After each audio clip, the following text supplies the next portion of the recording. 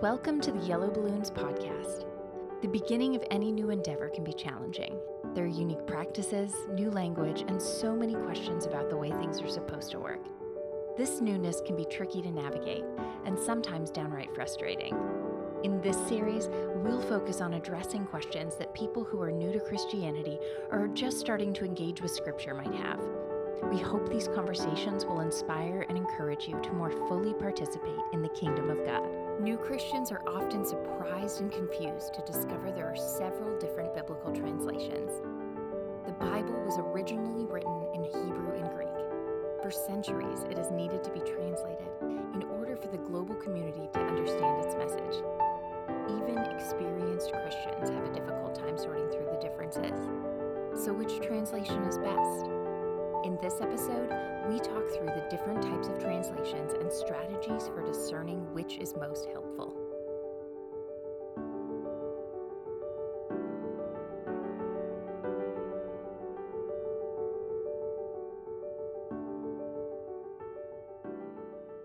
When you first started reading the Bible and you got into translations, somehow you thought King James was translation was the holiest translation, which is we all laugh at now. Right. But it's just something you had in your head. But it would be useful to just talk about exactly what the whole circumstance is. So, well, and I actually think for me, so that was first because I just kind of, you think of Moses and the old movies, Ten Commandments, right? That's thee and thou. That's how people talked, right, in biblical times. That sounds funny, but I mean, that's our modern westernized picture of Christianity, right? So that's where I started and then moved from there into New King James and listened to ESV, English Standard Version, which is more modern language. And then honestly, this question started coming up for me. Well, there's all these translations. I started reading Blue Letter Bible, which gives you can go back to like 20 different. Right, all these different languages. You're going back to the Aramaic and the Greek and the Hebrew, and then you realize, well, I'm reading this Bible, but the actual definition of this word's not exactly correct to what it was in the original that we have because there's no exact translation. So what that introduced to me is this idea, well, okay, so is the whole thing just a fallible mess, right? You've got all these different translations. Which one should I be reading? Which one is the real, is one the real Bible? And then you can move up down one level and say, what is language? And how fallible is language? Right. And it's so imprecise. And what is it anyway? Right. And all I'm getting is pictures from it. And he's got a different picture. So it's actually a very spiritual thing. Well, and then we're saying, but that's the Word of God. But that's the Word of God. The authoritative Word of God. Yeah. So what is that?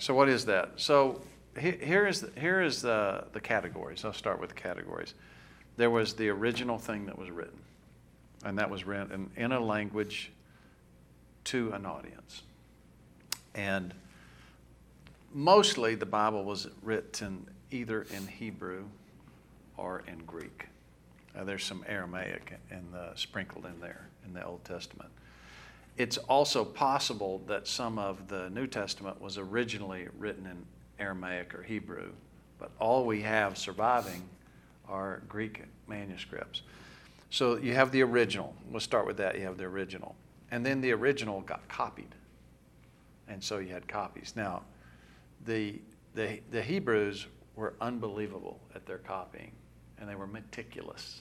And it was incredible the pains they took to keep it accurate because it was the holy Word of God, and they kept it that way, which is why it's so accurate. What is it, 99.5% or something like that? And how do we know the copies are so good? Well, because we have so many of them, and they can compare them. And now there was a lot of skepticism that elevated significantly in the 20th century. Right. And they found the Dead Sea Scrolls, and all of a sudden this huge time gap was filled, and it validated the original manuscript. So the skeptics started choosing other paths rather than the reliability of Scripture, and that was a pretty big deal. So you've got the original, and you've got copies, and then you have translations. And there are two ancient translations that come to mind that are important. One is the Greek translation of the Old Testament. So in Alexandria, the Jews there were Greek-speaking, and they wanted something they could read of their Bible, the Hebrew Bible, and they translated the Old Testament into Greek. That's called the Septuagint. The Septuagint, I think, is named because they had 70 scholars translate. I think that's right. Okay, so Septuagint. And that existed today. I find that very useful because I can trace Greek words from the New Testament and see how they used them in the Old Testament, and it gives me a connection of how the Hebrews thought when they translated Hebrew into Greek. Right. I find that to be really fascinating. And then you had the Latin translation of the New Testament. And that was pretty ancient. You know when that was done? Jerome, right? Wasn't he the one that did the Latin translation? I don't remember. Know what years the that Vulgate, Latin Vulgate. I don't remember the year. And then after that, you had translation into all different kinds of languages. And it's really cool. If you can go to the Museum of the Bible in Washington, D.C., I highly recommend it. It's a phenomenal museum. It will give you tremendous encouragement that goes beyond all the things we've been saying of the veracity of the Bible and its impact on humanity, positive impact on humanity. But one of their displays is a room that has every single language, including Samoan sign language and stuff. And their goal, they have a consortium of organizations whose goal is to get every single language translated. It's pretty amazing that project. I don't remember how much longer that's going to take, but it's years. But they're cooking it down to pretty good trade. So every language ultimately is going to be translated. So that's those categories. You've got original, copy, translation. Okay. So now within translation, there are several different kinds of approaches. First is, which texts are you going to consider to be dominant? And there's two basic approaches. One is majority text, and the other one, do you know what the other name is? It's the oldest. The most or the oldest is the two approaches. And the King James was most, and that was the popular thing. What do you have the most of? And I actually think that's the best approach, because you think about, I had one, and then it got copied 10 times, and then it got copied. Each of those got copied 10 times. So now I have 100, and each of those got copied 10 times. And now I have 1,000. So 3 copies in, somebody makes a mistake. Okay, so now each of those gets copied 10 times. I have 10,000. I'm going to have 9,990 correct and 10 wrong. Right. So as that math continues to propagate, it creates a more and more stable environment. Yeah, as that math continues to propagate, the one you have the most of should tell you that that's probably the most accurate. Right, that makes sense. Well, in modern times, it's flipped, and the people have decided the oldest is the best. So I would say, if you find one, if you have 9,990 that are one way and 4 that are the other way, or 1 that's the other way, that probably means that it was recognized as being defective, put in a trash can, and never worn out. Right. And that's why it's so old, is because it wasn't worn out. And nobody copied it because it was wrong. And it didn't get copied. Okay, that's probably what happened. But in my view, the reason the old has become the dominant is because it creates jobs for scholars. And so scholars tend to be the ones that do all this stuff. That's my opinion. Now, fortunately, so far, it makes almost no difference. But I do. And you say it makes almost no difference because they're basically the same, even if they're slightly basically the same. You left out this phrase in this one and that one, and it doesn't change the meaning. Right. So far. Just to highlight this point, at the Museum of the Bible, they have some copies where mistakes are made. One of my favorites on there is it was copied, "Thou shalt commit adultery," instead of It left not. Yeah, but to Tim's point, it's if you've got one that says, some guy's like, "Excuse me, Here's the oldest one. We get to do this now. But if you have thousands and thousands, it's right, that makes sense. It's easier to kind of track down the mistake and say, okay, we take this one out of those scribes had a sense of humor back then. Right? Yeah, some guy was just like, yeah. So that's one decision that's made. Which text do we rely on when there's, and now and some of them do both. What they'll do is they'll say, like the majority text. I think New King James does this.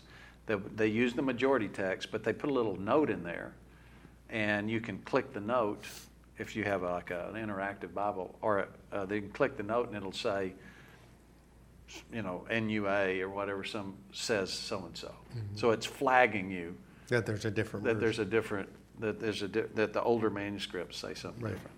Yeah, but you might have a footnote in your Bible that says older manuscripts don't have these verses. This verse, yeah. And a lot of times, like it'll have it, like one gospel will have it and the other one doesn't, type of thing. Mm-hmm. So it doesn't change any meaning. Right. So, but that's one question. The second question is, when we're going to translate, so we've now decided, let's say we decide we're going to use majority text. Now the question is, what approach are we going to use to the translation? And here are the possibilities I know about. One is complete literal. That means we're going to take every Greek word and insert an English word. And there's one translation like that I know of, and I use it, Young's Literal Translation.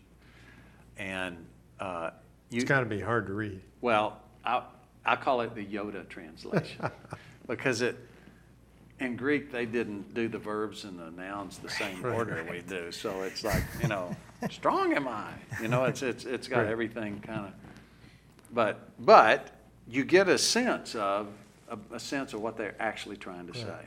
Okay, so but I don't read that. That's not my native tongue, and so that's literal. And then you get the next kind of closest, that was King James and New King James, is and I think ESV is this way. I'm not sure, but for sure King James, New King James, and NASB are all this way. NASB is what? New American Standard. Okay. New American Standard. They say, okay, we're going to get as close as we can to word for word and just adjust for grammar.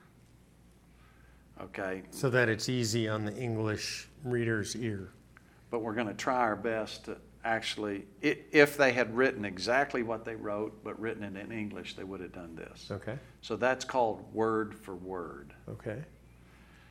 The other end of the spectrum, and there's, would be paraphrase. Right.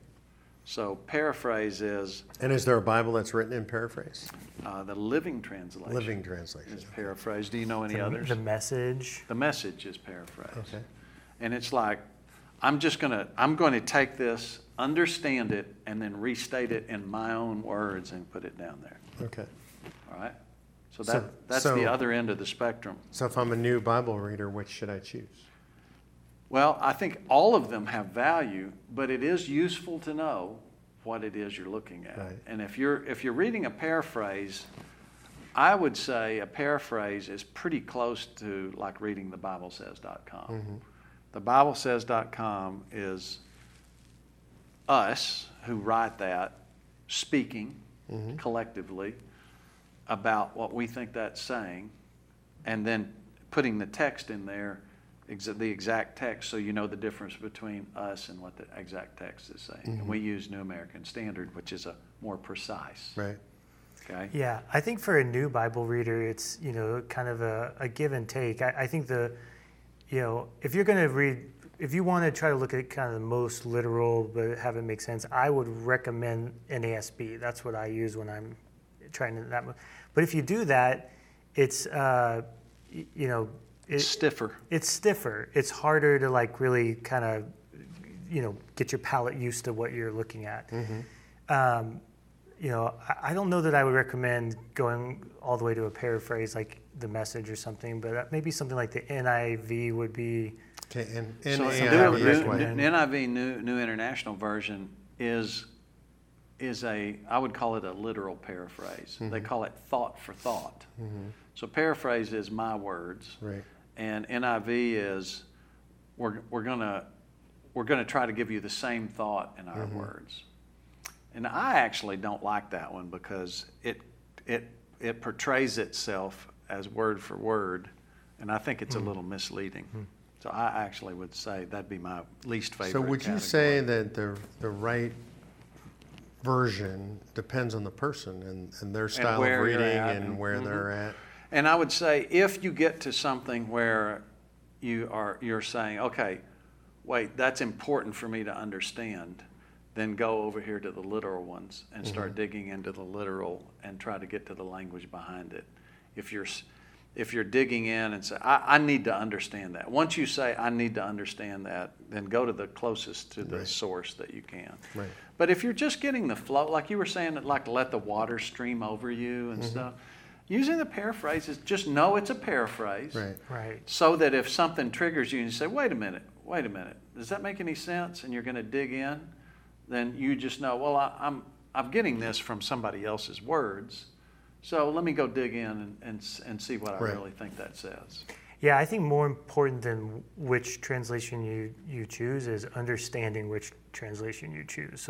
So if you know that you're getting into a paraphrase, then that's fair enough. But so I think just knowing it, like Tim was saying at the beginning of this, the language thing is difficult. I've been trying to learn Spanish the last few years, and I've discovered that there's a certain line when you're learning a new language where it's like, I can't keep thinking about this in English and finding Spanish words for it. I've got to start thinking about this in Spanish, because the word for word thing is just, you just can't translate that way. They just don't have the same, not only the same cadence, but just, the euphemisms and things. It's just like, it's different. And so I don't think any of this is a sign that it's like not true or unreliable. It's just a reality of the translations. And I think what Tim just said is what I would recommend, not just when you see something that you're like, that isn't quite, even if you see something you love, maybe especially when you see something you love, I would encourage you to, spend some time in multiple translations in different points of your life or different days or different seasons, and don't fall too in love with one set or the other. They do all have their value. I use the blueletterbible.org, and one of the tools they have, so you can click on a verse, and it gives you resources. And one of the things you can click on is Bibles, and it will give you about 10 different translations. They call it a parallel Bible. And you can actually go down and look at every single translation and see how they dealt with that and what the difference is. And usually they're not much different, but occasionally there'll be one that's a little, has a different take, and you can dig into that take and see. One of the things that I have found is that when something doesn't seem right in the Bible, like, whoa, what is that? I have found that when I dig into those, that's where the richest veins are. Yeah, if you think about Ecclesiastes, that word that we've talked about before is translated meaningless. Right. So you might vanity. Yeah, so vanity. If you're 2 verses into Ecclesiastes and you see this meaningless, all is meaningless, that might hit you like that doesn't make sense. Sound right. And so if you then look and you see that word actually translates vapor much more accurately, then it's like, well, that unlocks a whole different way of coming across it. So I think that makes a lot of sense. So I would say it's important for new readers, read something that you can read comfortably that makes you want to keep reading, right? Because that's the key, is we talked about just do it, however you do it. Look at a bunch of them. I mean, one of the beautiful things about the Bible is you can find everything you just described online for free. It's not like you got to go to the bookstore and pick up a bunch of books or go to Amazon and buy a bunch of books. There's all kinds of resources. There's what you are putting together. The Bible says.com. I use Olive Tree Bible. Yep, and blueletterbible.org are both great resources. Is Olive Tree free too? Yeah, the basic app is free. Okay. So these are things that you can use on your iPad, use on your phone, and they're free. And when you're ready, when you want to buy a Bible, and I recommend everybody have a hard copy hard copy. Bible. I mean, I've got a bunch of them on my bookshelf now. I love them. Just there's something about leafing through the pages of a Bible and have my marker in the Bible. But I also use electronic, because if I'm going to dig in and I want to look at different versions and translations, it's hard going from physical book to physical book. The key is to find what you like that keeps you reading. I would say that's the most important approach to the Bible. Well, and also it's important to remember language is ultimately imprecise. If you start trying to figure out what language is, you'll run into a dead end pretty quick, because nobody knows what it is. It's actually a spiritual thing. I mean, I use the word every day. I say, I love Kylie. What does the word love mean? I'm trying to express something that's ineffable. Like, Right. It's just impossible. So, love is this beautiful, magical word, but it really is imprecise if I'm talking about the depth of what I'm experiencing. And the written word is giving us a shadow of the living word. Right. And that's ultimately what we're doing. This is not this Bible that we're dealing with is not a magic potion that we're trying to figure out so that we can control things. It's an opportunity to have an intimate relationship with an eternal being that has masked himself from us, I think, so that we can still have choices. If God suddenly was, he tells us if we saw his glory, we would actually die. So Right. that's a problem. But even if he did it in such a way that we could still live, we would have no choice but to bow down. And so he's masked himself so that we have this choice. But he's also made himself overtly apparent if we want to see. And that's what the Bible is, I think. It's our opportunity to see. And I believe this. If you go to the Bible wanting to see, you will. And if you go to the Bible wanting to self-justify, you will. Yeah. And you will not see. Yeah, I think that's reasonable.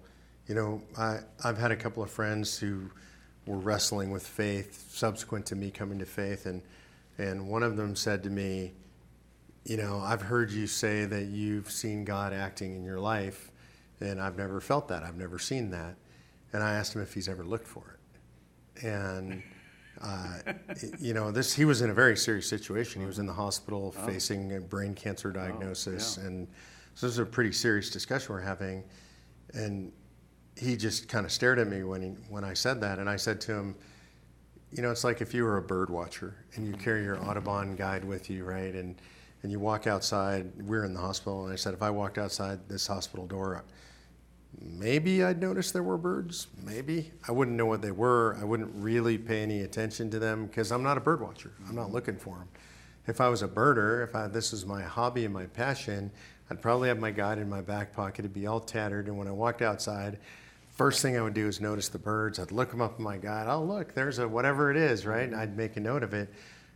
God is the same in our lives. Like when we're seeking God, when we open the Holy Bible and we're looking for stuff in there, you'll find that stuff because you're seeking it. If you're not seeking it, you're not going to find it. Thanks for listening to the Yellow Balloons podcast. If you want more information on adopting a God-centered perspective, visit our website at yellowballoons.net. And if you have any questions related to what you just heard, we would love to hear from you.